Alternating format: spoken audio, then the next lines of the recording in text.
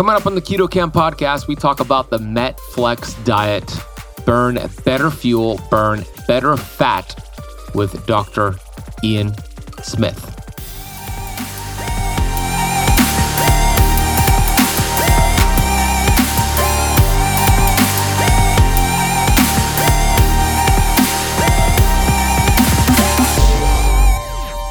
Theoretically, if you skip enough meals or you're malnourished too frequently, then your body gets confused and your body says, well, I don't know if another meal is coming, so let me hold on to the fat and the energy I have and slow down my metabolism. But that only happens in extreme cases. I mean, if you starve yourself, which means don't eat for 3 or 4 or 5 days, then your body is going to slow down your metabolism because it's a protective mechanism. But skipping one meal is not going to do it because you need an extended period of time of the body having no energy influx for it to then say the correction is going to be, guess what, guys, we're slowing down. So one meal skipping is not going to do it.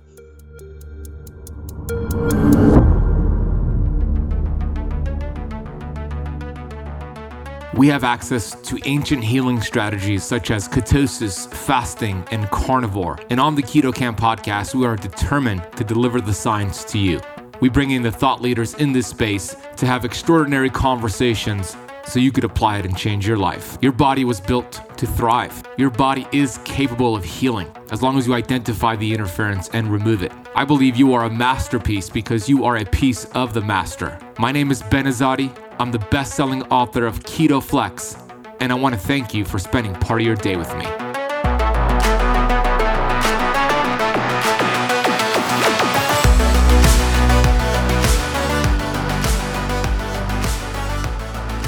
Hey, Keto Camper. Ben Azadi here, the host of the Keto Camp podcast. You can learn more about me over at benazadi.com. I'm excited to bring on Dr. Ian Smith for the first time on the show. He has a brand new book, and he has several books, over 20 books he's written so far, I believe. I've been following this guy for several years, and I share with him on the episode, you'll hear it soon, that I remember when I was first starting out in the health space, 2008, a few years into it, I kept seeing his books all over the place, at airports, at bookstores, on Amazon, and I thought, this guy's crushing it. And I'm excited because we finally got him on the show. His team reached out with his new book coming out, which is out right now, called The MetFlex Diet, and they wanted me to interview him, and I'm like, yeah, let's go. So we had a fantastic interview. We took a deep dive into metabolic flexibility. We're going to discuss the signs to pay attention to if you are metabolically inflexible, some of the easy steps to harness this metabolism and innate intelligence. We'll talk about these, what he calls metabolic boosters. We'll get into the importance of B12 consumption, protein consumption, but not from protein powders and supplements. He's actually not a big fan of that, but actually protein, eating the animal-based protein, or in some cases plant-based protein, but eating the food.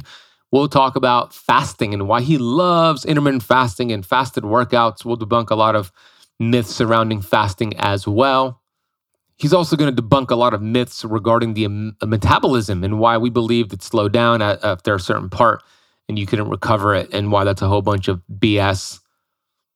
We'll discuss the 4 stages of metabolism, where he debunks a lot of the myths and explains exactly what's happening with the metabolism at different ages of your life, and so much more. I cannot wait to bring him on. You're going to love this conversation. Hey, before I do, I want to get to today's Apple Podcast rating and review of the day from P. Locks, 5-star review titled Keto Camp. Hoping to start the new year learning about keto. I've been fasting for 8 months with some results. So I wanted to try keto and see if it could ramp up my metabolism. Hey, perfect for this conversation because the scale hasn't budged. I was listening to a few of your episodes and I'm excited to learn more. Very good info. Thank you. Thanks, P-Locks. I am so glad you're listening and learning more. Got a lot of episodes coming your way as well. Today's conversation is perfect for you because it's all about the metabolism. It's all about what I call keto flexing. Dr. Ian Smith calls the MetFlex diet. Different verbiage, but similar principles. So thanks for that review. I really appreciate that. If you have not left the Keto Camp podcast a rating or a review as of yet, please do so. It really helps, and maybe I'll read yours on the next episode. All right, let's get right into the conversation with Dr. Ian Smith. Dr. Ian Smith is a New York Times best-selling author. He is a longtime medical contributor to the Emmy award-winning Rachel Ray Show and a former solo host of the nationally syndicated Emmy award-winning television show, The Doctors. He has also served as the medical/diet expert for 6 high seasons of VH1's highly rated Celebrity Fit Club, and is the creator and founder of the National Health Initiatives, the 50 Million Pound Challenge, and the Makeover Mile. He's the former medical correspondent for NBC News Network and the News Channel 4 in New York, where he filed reports for NBC Nightly News and the Today Show, as well as the WNBC's various news broadcasts. He has appeared extensively on numerous broadcasts, including The Oprah Winfrey Show, The View, Dr. Oz, Steve Harvey's Show, The Talk, Larry King Live, Anderson Cooper 360, CNN, MSNBC, and more. That is impressive. He has written various publications for Time, Newsweek, Men's Fitness, and the New York Daily News, and has been featured in several other publications, including People, Redbook, Details Magazine, Essence, Ebony, Cosmopolitan, and the Black Enterprise. Whew, what a resume.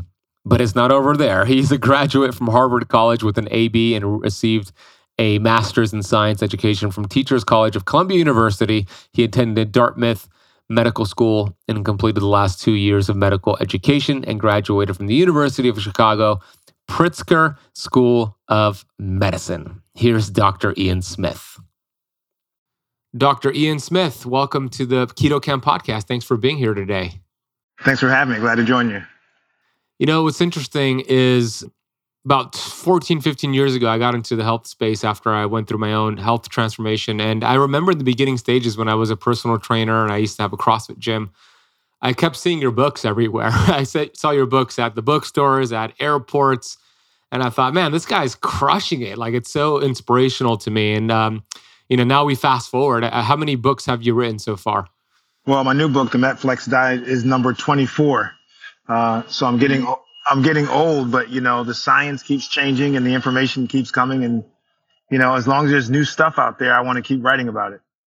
Yeah, right on. And people need that info because a lot of people are unhealthy and suffering. So 24 books. Congratulations. I love that. We'll get into your new book, and I love it. Your team sent me a PDF copy that I was blessed to read before the interview. But I want you to share your story with my audience. What even got you involved into the health space, and why are you so committed to getting the message out there? Well, I've always wanted to be a physician since I was a little boy. So I was one of those kids that really had direction about what he wanted to do. So becoming a doctor was a fait accompli for me. That was going to happen. But I never thought I would be this kind of doctor. I was supposed to be a neurosurgeon. And I went to undergrad, then med school, then did my residency and was training to become a surgeon. And then I got involved in television by accident. And so I started doing medical journalism while I was training to become a physician.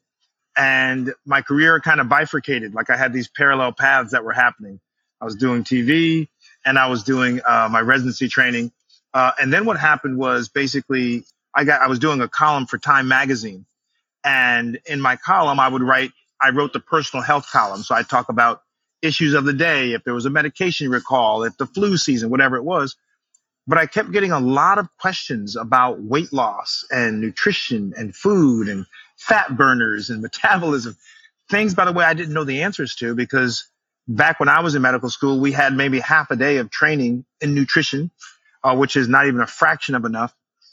And so I felt very insufficient in my ability to answer my readers who were asking me questions that were important to them, and I didn't have the answers or the knowledge. And so I started learning about nutrition, basically, and about weight loss and diets and all those kinds of things, vitamins, minerals, and supplements. And what happened was I got an email from a publisher to my column email address, and they asked me, hey, do you want to write a book? I was like, who doesn't want to write a book? Of course I want to write a book. And so they signed me up for 2 books and they said, you can write whatever you want. I was like, really? And so my first book was about nutrition. It was called The Take Control Diet. And I wrote it simply because I wanted to answer questions to my readers at Time Magazine who were completely lost and confused about what they needed to do to undergo a transformation. That's awesome. I love that they gave you the flexibility, no pun intended, to write whatever you wanted to write about. So, all right, so that's 24 books ago. Now we're 24 books in, and your brand new book called The MetFlex Diet is a complete 6-week program. It's a complete game plan. I reviewed the whole book, and I love how it's just so simple for either somebody who's a beginner or somebody who's advanced to follow. And I love the theme. My book, my latest book that I wrote 2 years ago is called Keto Flex, right? So I love that we both have flex in there because it's all about the metabolic flexibility. And in your book, you talk about what exactly that is. But first, let's talk about the opposite, metabolic inflexibility, because in your book, you talk about what we see out there in America. Maybe you could explain what you see in terms of the unhealthiness of the American population. Yeah, well, there are four major fuels for the body, right? And two of the major fuels are carbs and fats. And that is what we tend to eat in macro supply, which is why we call them macronutrients. And a lot of people, unfortunately, are unable to process efficiently or burn efficiently both carbs and fats. They typically can burn one well and not the other. Carbs, they do well, no good in fats. Fats well, no good in carbs. And you've heard people say, for example, I can't eat carbs, I get bloated, I gain weight so easy when I eat carbs. People really are not able to process these macronutrients as well as they need to. And the inability to process both carbs and fats is what is called inflexibility. Your metabolism is not flexible enough to be able to burn whatever fuel that it sees. I liken it to a hybrid car. A hybrid car has a battery and it has gas. And so when the battery runs out, the gas kicks in and you're able to keep going. Two different energy sources, and the car can use both of them depending on what is available. That gas, that car, that hybrid car is a metabolically flexible car. The car that only operates on gas, when that tank is empty, if you don't fill that tank back up, your car is not going to run. That's a metabolically inflexible car because it only uses one fuel source. And so that really is the premise of metabolic flexibility and inflexibility. And transferring it to the human body, the idea is if you're only burning carbs well and not fats, or fats well and not carbs, you are inflexible. But if you can burn both of them, then you are metabolically flexible. And that is what the MetFlex diet is. It's a 6-week program to teach people's bodies how to burn both efficiently by exposing the body to carbs and to fats and doing a little keto and carb loading. And that is kind of how the program works. And that's what science says. Science says, for example, that doing what's called cyclical keto, cycling in and out of keto, short-term keto, can actually improve this concept that I'm calling, I don't call it, but the concept that's been termed metabolic flexibility. Yeah, well explained. The analogy with the hybrid car, it makes so much sense. So many people who are sugar burners, they're not burning fat, but only sugar. That's the majority of people. They are like those gas trucks that, transfer gas or take gas to gas stations. They have all this fuel on top of their truck, but they can't access it. It's like they need to be able to access it, right? So I'm with you. What I see in my space, Ian, is the opposite. I see the metabolic inflexibility with people who do keto too long. And I'm not a fan of long-term keto. You just stated that you're not either, because that's a different form, but also another form of metabolic inflexibility. So it's a similar principle with my book, Keto Flexing. It's like, yeah, let's get you fat adapted, and then let's be really good at burning both of these major energy sources, sugar and fat, so that you're not leaning on one, because we're designed to go back and forth. And that's exactly what your book talks about. So what are the signs for those listening and watching? What are some signs to pay attention to that they might have a metabolism that is inflexible? Yeah, unfortunately, there's no blood test. That would be nice and easy. We could take a blood test and say, hey, you're inflexible. And there we know we need to make some changes. But there are several signs. I mentioned in the book. Some of them are, number one, if you're someone who needs some type of stimulant to get you up and moving and going, that it could be a sign that you're inflexible. If you're someone who just has eaten a meal and you have cravings very close to right after your meal, that could be a sign.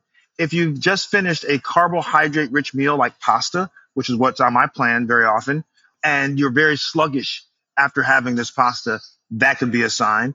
If you're someone who's had a problem, losing fat mass, you have these pockets of fat that you just can't get rid of, that's a sign. Even signs of depression could be a sign of metabolic inflexibility. So those are some of the signs that you actually may be metabolically inflexible. And by the way, a lot of people are metabolically inflexible and don't even realize it. Yeah, so true. Yeah, you're right. Your book shared some studies, and I remember that study that came out from the University of North Carolina, Chapel Hill in 2018, where they said a 10-year study over 8,000 participants, they said that 88% of American adults are metabolically unhealthy, or in better your words, metabolically inflexible. And there were some more recent studies that showed it's upwards to like 93%. So that's a big problem because that's leading to, of course, insulin resistance, diabetes, heart disease, cancer, etc. So the name of the game is what you and I are talking about, which is metabolic flexibility, health over dogma. And that's very important for the keto space. And majority of my audience are people who do keto. And I love keto.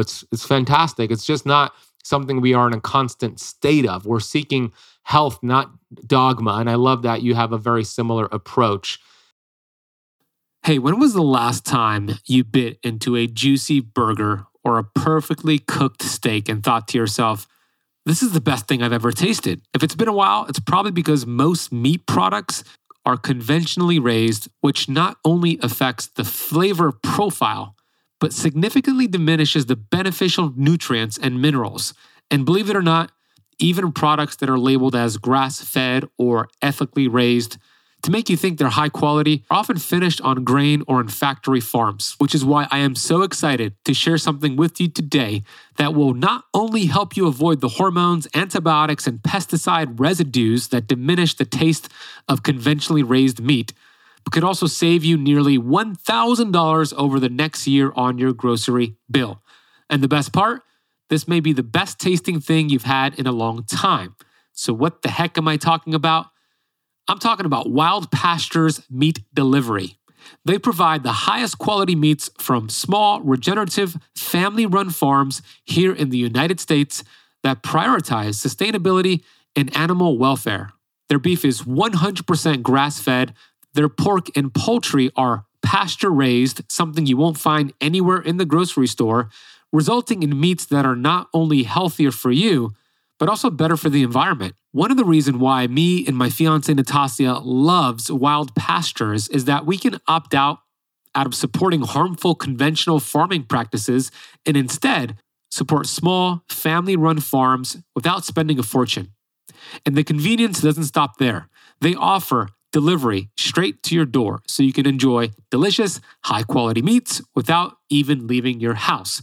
No matter where you are in the lower 48 states, Wild Pastures has got you covered. Not only is this the most convenient way to get your meat products, but Wild Pasture meats are better for you nutritionally, and they're higher in the total nutrients, phytonutrients, antioxidants, key fatty acids, vitamins, minerals, proteins, and amino acids. And today, for keto campers, for a limited time, you can get 20% off every box plus free shipping for life and $15 off your first box. This is a crazy deal, and I hope you take advantage of it. So make the switch to Wild Pastures today and save nearly $1,000 on your grocery bill while feeling healthier and enjoying the best tasting meats of your life. All you need to do is go to the link in the podcast notes down below. Everything is already applied. All you got to do is click that link, customize your order, and you'll have some delicious, healthy tasting meats very soon. Head to the podcast notes down below, click the link, enjoy your Wild Pastures. Okay, let's get right back to this episode. In your book, you talk about how to achieve this metabolic flexibility, and I've extracted a few things that I really resonated with, and I want you to educate my audience on some of these steps. So one of them, you wrote to wait 3 hours to have breakfast. What's the benefit of that? Well, people have to understand what intermittent fasting does, right? And so this is part of fasting. When you are fasting and you have consumed all of the energy from food, you've consumed all of your glycogen, which is the storage form of glucose that you can find in your muscles and your liver. When you have all those sources of energy gone, what's left is your fat. Your fat is a storage form of energy. And the objective is to drive our body into the fat stores and break the fat down and use that as our energy instead of using food or instead of using glycogen. So the longer you can stay in a fasted state, the more time you're going to be spending in a fat burning mode. And so what I try to tell people is if let's say you're just getting into a program where you're learning how to fast, one simple way to do it is wait a few hours after you get up, because you've just been fasting overnight, by the way. When you're sleeping, you're not eating. So that's a fast. So everyone's fast, by the way. Just people think they're not doing it. You're doing it when you're sleeping. But let's extend it. So when you wake up, wait a few hours before you have your first meal, because that gives you more time in that fat burning time period. And I think that's important for a lot of people. And on the flip side, I say a couple hours before going to sleep, don't eat anything. So start your fasting then. So you're fasting a couple hours before you go to sleep, through your sleep, and then 3 hours after. That is one way of doing a very unofficial, slowly working your way into intermittent fasting. Yeah, so that puts you like around 16, maybe 17, 18 hours of a fast, depending on how many hours with that buffer. But Ian, we've been told that if you skip a meal, you're going to slow down your metabolism. You're telling us it's going to help. How does that work?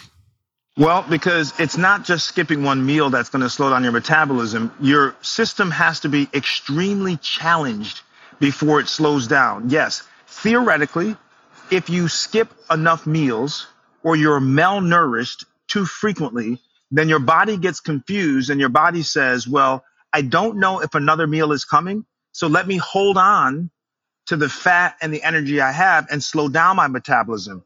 But that only happens in extreme cases. I mean, if you starve yourself, which means don't eat for 3 or 4 or 5 days, then your body is going to slow down your metabolism because it's a protective mechanism.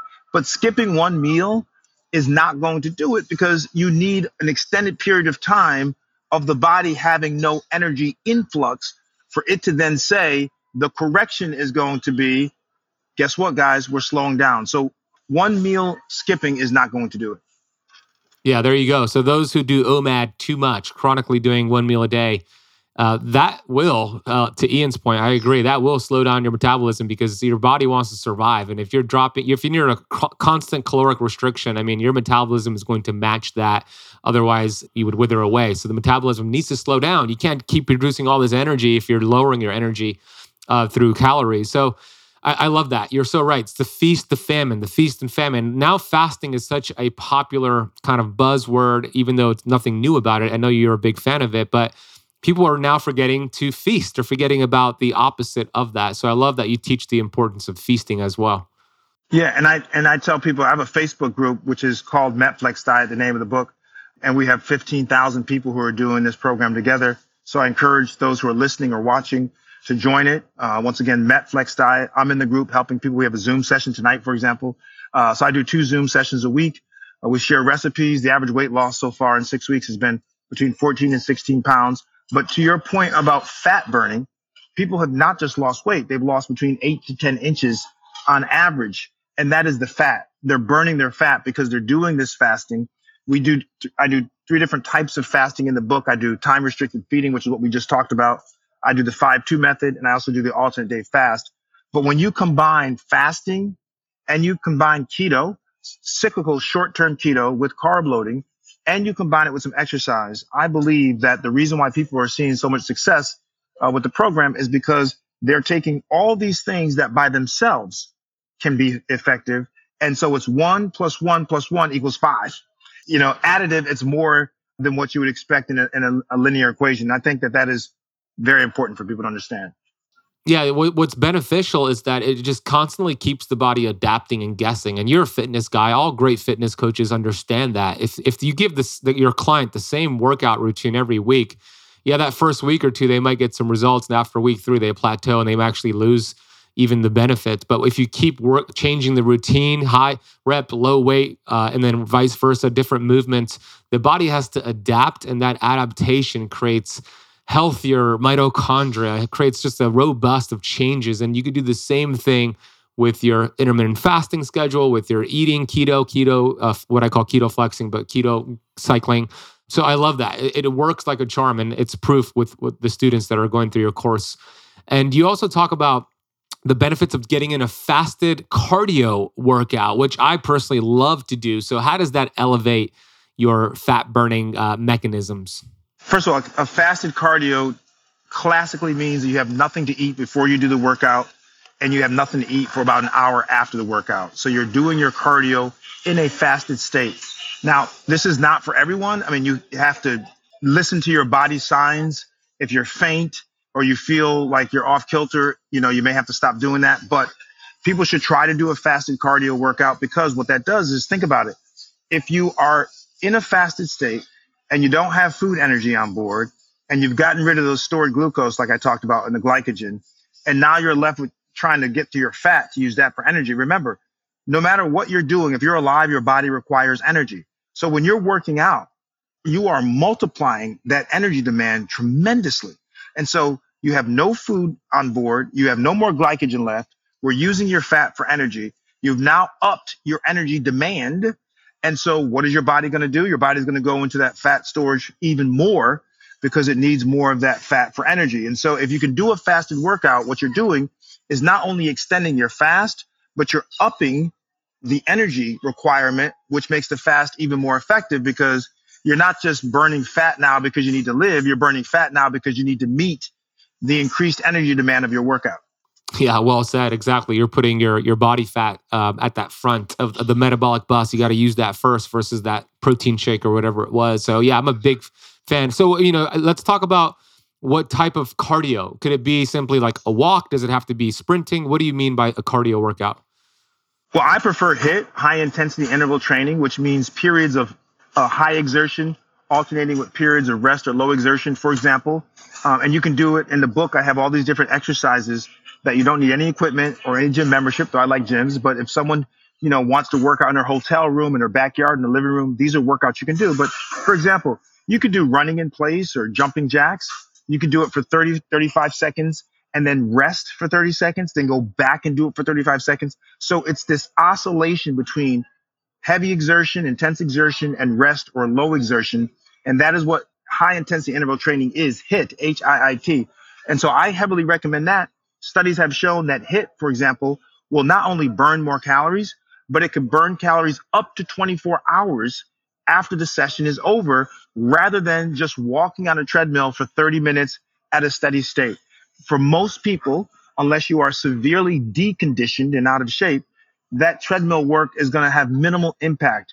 But if you take 20 minutes and do a HIIT workout, that will have a tremendous impact for people. And so my recommendation always is, if you can, try to do HIIT 3 times a week. And, it sounds intense, but it's a lot easier than what most people think it is.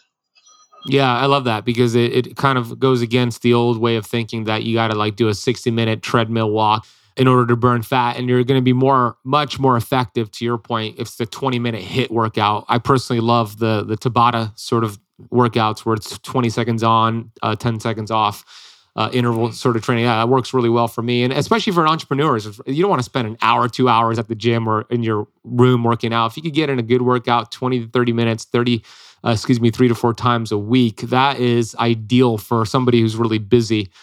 Let's transition to sleep. Your book talks about the importance of sleep, and I want you to educate us on what happens during sleep as it relates to fat loss. But before you get to that, do you think somebody who is wanting to lose weight, they want to burn fat, and they're sacrificing sleep to get up earlier and go work out, what do you think about the person doing that? Are they doing it the wrong way? Should they get more sleep and maybe skip that workout until they get quality sleep?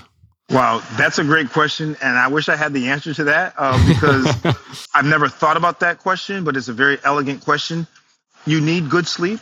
You need to have good sleep hygiene. Sleep is very important for metabolic flexibility. It's very important for hormonal rhythms and restoration of your body.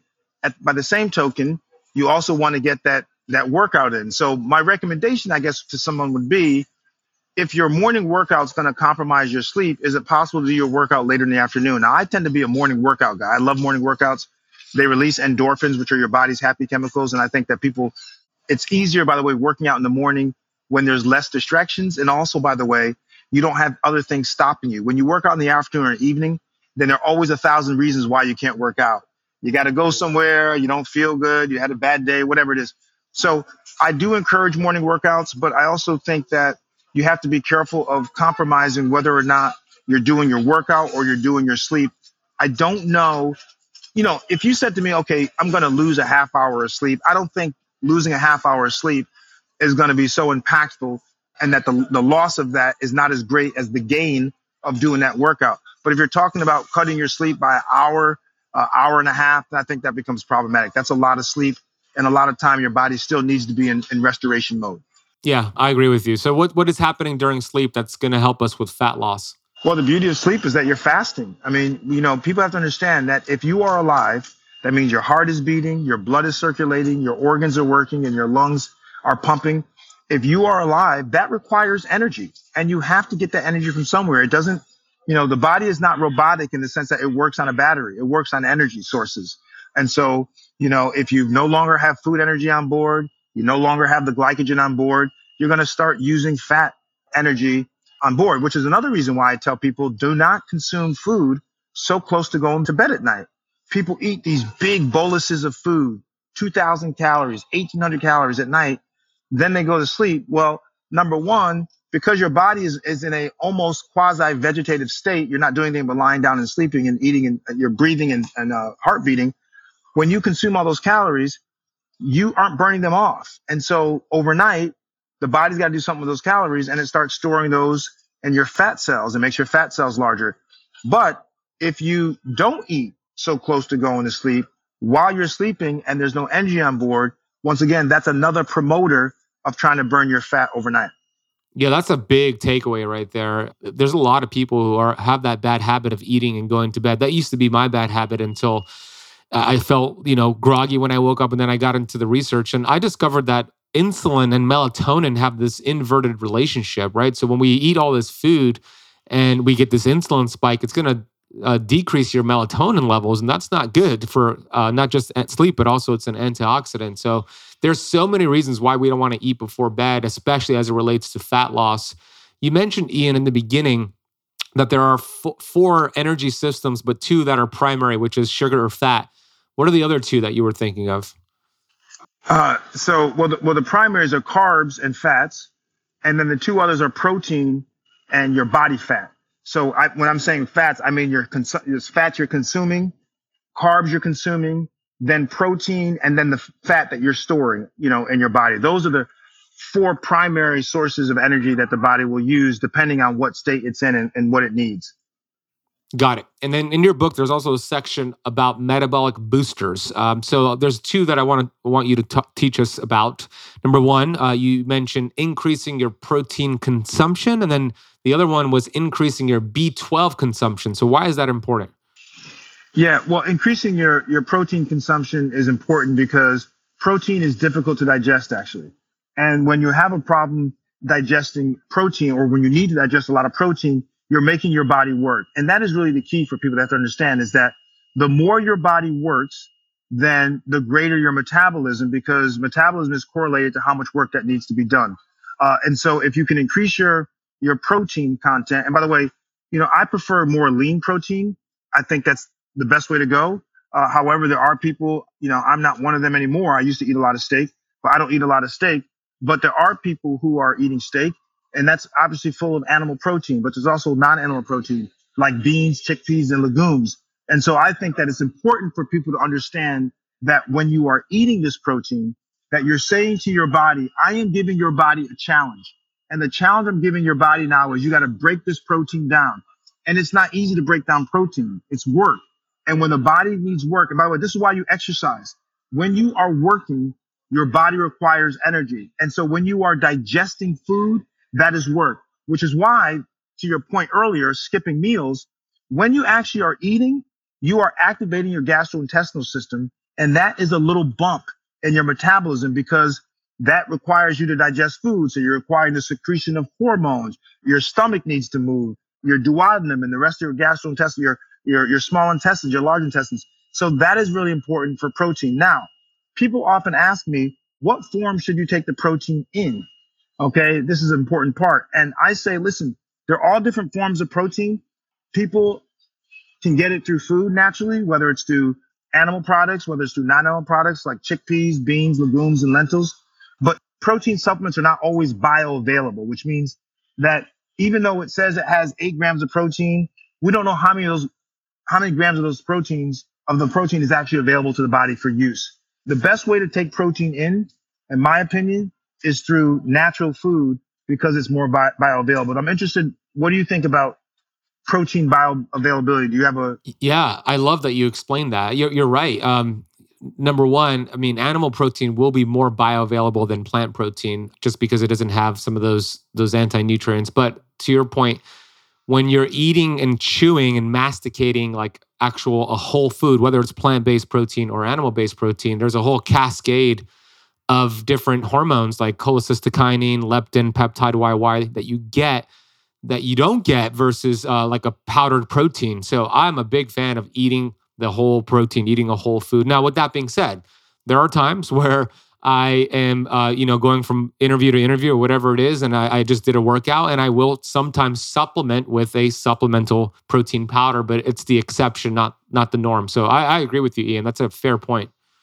And the last thing about B12, just so you know, a lot is not known about B12 and metabolism. It hasn't been totally worked out, but there have been studies that show that B12 increases cellular metabolism. So at the cellular level, it becomes very important. And there have been studies that have shown that people who are supplemented or ingest an adequate amount of B12, that they do have a bump in their metabolic rates. But the nuance of it has not been worked out to say for sure that these are the steps of how B12 does it. There's just been this association with B12 and increased metabolism. Got it. Yeah. Well, hey, it's probably a good idea to get your B vitamins up either way. So might as well get it.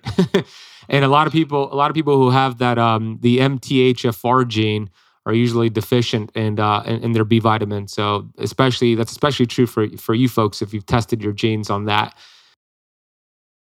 Hey, Keto Camper, there's something that I do every single day to supercharge my mitochondria to help with inflammation and soreness from a workout, and that is the use of red light therapy.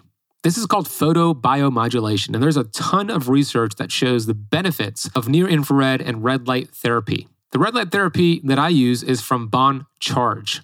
I simply use it 10 to 20 minutes per day. It has both near-infrared and red light, and every single day when I use this, I feel ready to take on my day. So whether you're dealing with gut pain, joint inflammation, or you want to just supercharge your mitochondria, get your hands on a quality red light therapy device. And I highly recommend the one from Bon Charge. They hooked you all up for being a Keto Camp podcast listener with a 15% off coupon code. All you need to do, check out this product and all the wonderful products they have available, is to go to boncharge.com/KetoCamp and use the coupon code KetoCamp at checkout to save 15% off your order. We will drop that link and coupon code in the podcast notes. Go check it out, and let's get right back to this episode. I'm going to ask you maybe a difficult question to answer, but I'd love for you to answer it. You've been in the space for how many years now? Oh, geez, at least 20. At least 20 years. And you've written 24 books in 20 years, which is amazing. Congrats on that. You have studied a lot. You've also worked with a whole bunch of clients. So the question is this: what are two things that you truly believed in the past that you no longer believe in because of new research or new application? Like two things that you believed in the past, maybe 5 years ago, 10 years ago, that you don't agree with anymore. I believe that metabolism automatically slowed at the age of 30 because that's what the prevailing thought was. New research has shown that metabolism does not slow down and at 30. In fact, it remains relatively stable between the ages of 20 and 60. So in that age range, your metabolism is relatively stable. And so people tend to start slowing down at about 60, at about 0.7% per year, which is why I say to a lot of people, it's not that your metabolism is probably slower, it's that your metabolism is stuck or it's inflexible, which is why I wrote the MetFlex diet, because we need to unstick your metabolism, kind of get that lever greased up so you can go from carbs to fat. So that is the biggest one. I also think that, not related to food, but the idea that in order to gain muscle, hypertrophy, gain muscle mass, that you had to actually damage the muscle. Because the way muscle builds is you damage it, then there are cells called satellite cells that come to repair it, and they start laying down kind of recruitment of muscle fibers, and when they repair the muscle, it gets bigger. Now, new science shows you just need to bring the muscle to failure, which means, you can lift lighter weight, and when you can't lift anymore, you're right to failure, then without damaging it, you still can get hypertrophy or muscle growth. Those are the two things I think that have changed a lot since years ago when I was discussing them in a different form. So that's interesting. So what are your favorite workout movements? Are you more of a fan of the compound movements versus the isolated ones, or do you like a combination of both? Like maybe your top five. If I were to ask you if you could only do five movements, not necessarily like workouts, but actual like movements, what are your top five movements in terms of workouts? Well, I like combination movements, but I think when you're looking for a specific muscle hypertrophy or growth in muscle mass in specific areas, isolation is the best. So, I think that, isolation on machines, a lot of bodybuilders use a lot of machines, believe it or not, because you can really isolate your biceps. You can isolate your pectoral muscles or your traps. I mean, you really can focus on those areas. So it depends on the body part. I like to do isolation, but I also like to do combinatorial, exercises, whether it's, even when you use dumbbells, when you're doing dumbbell biceps, for example, you're not just doing your biceps. I mean, you're using other muscles to help get that up. And so I think when you do dumbbell work, in most cases, you're actually using a lot of accessory muscles other than the primary muscle that you're focused on. So I think that you should do a combination. The exercises, of course, would depend on what you're trying to do. If you want to work on your glutes, there's a whole set that I like for that. If you want to work on your quads, your abs, whatever it is, but I think that you should focus on some combinatorial movements as well as some real isolations to really get that kind of pop in that particular area. And especially if you're trying to sculpt in that area also.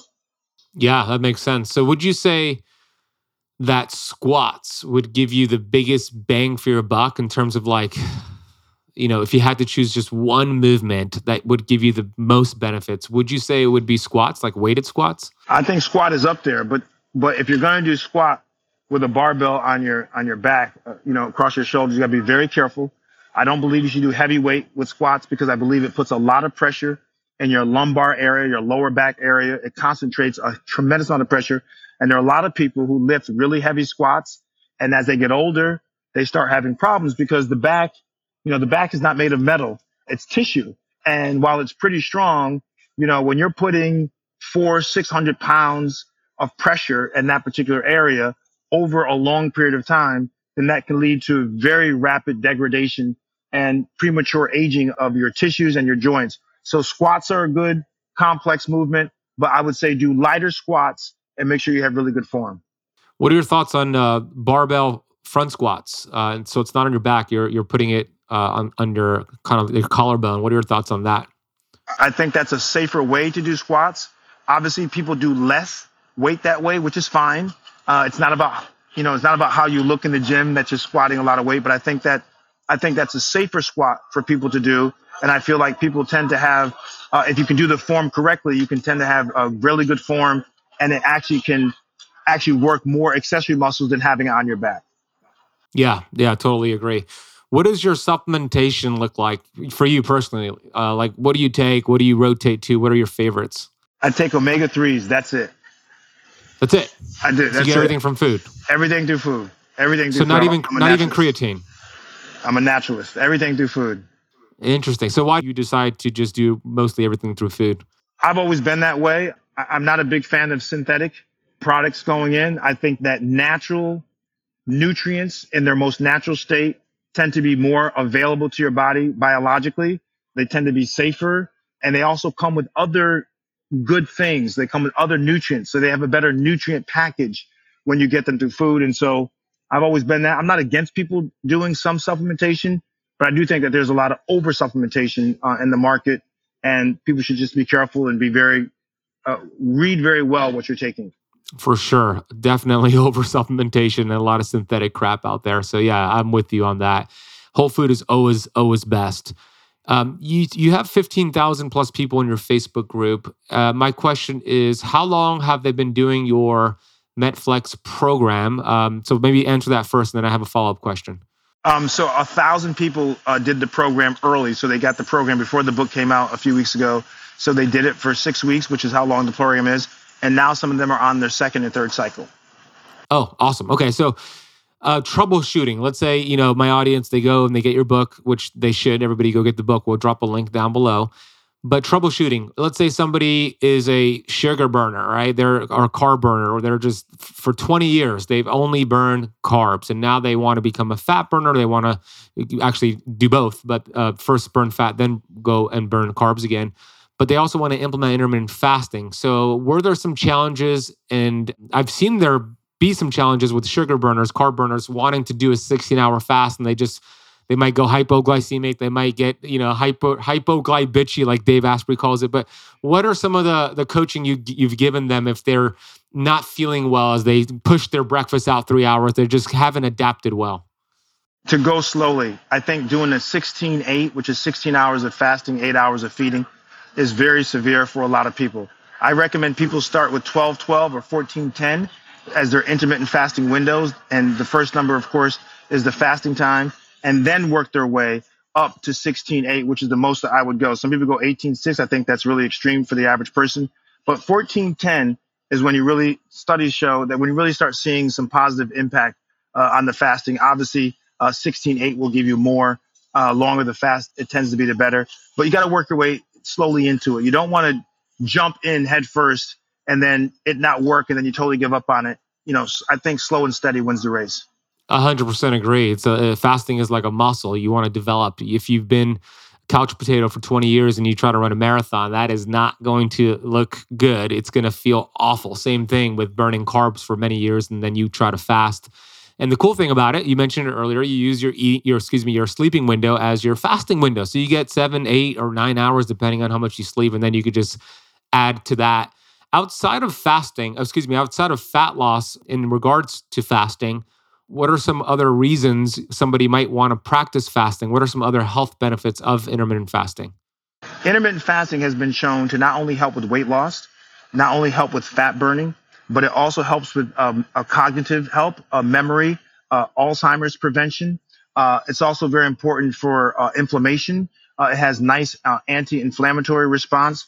For people who have asthmatic symptoms, it's been shown to actually be beneficial for that. And so intermittent fasting goes beyond the scale. And that's why I'm a big fan of intermittent fasting. And there are a lot of studies that talk about the different types of intermittent fasting. But I think that all of us are already doing it because we're sleeping at night. And then we're waking up and eating. So we're already intermittent fasting. But I think that people should have a more organized structure to it and try to go a little longer. Yeah, 100%. So where's the best place to get your book? Yes, the book is everywhere. Amazon.com, Barnes & Noble, Target, Walmart, your local bookstore. Also, of course, follow me on Facebook, Metflex Diet. That's our Facebook group. And on Instagram, at Dr. Ian Smith. Spell the doctor out, I-A-N Smith. Ian, thank you, bro. I love the work you're doing. Congrats on your success. Thank you so much for coming on the podcast today. I want to come on and talk to you again. I want to talk about your book. I need to read your book because I like the idea of Keto Flex. I think we're in the same lane there, so I really appreciate it.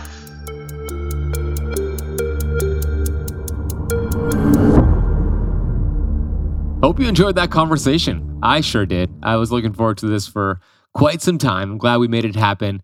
You could get his book called The Metflex Diet. Burn Better Fuel, Burn Better Fat. We'll put a link in the podcast notes for the book and his website and all of his social media as well. If you want to watch the video format of today's interview, that's on our YouTube channel, which is youtube.com/keto camp. Take action on what you learned today. I think one of the biggest takeaways was completing a morning fasted workout and giving yourself more time to digest before sleep, meaning more fasting time before bed, and all the other golden nuggets that he shared. Please consider leaving the show a rating and review if you haven't done so already. Share this with a friend. Thanks for listening. I'll see you on the next episode.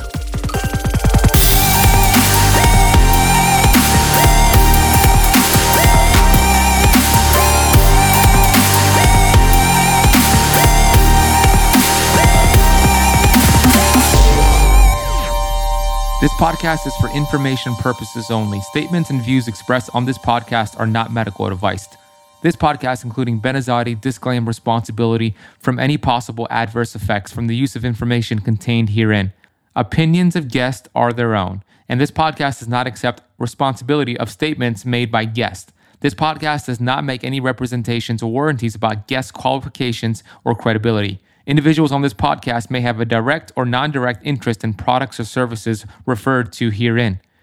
If you think you have a medical problem, consult a licensed physician.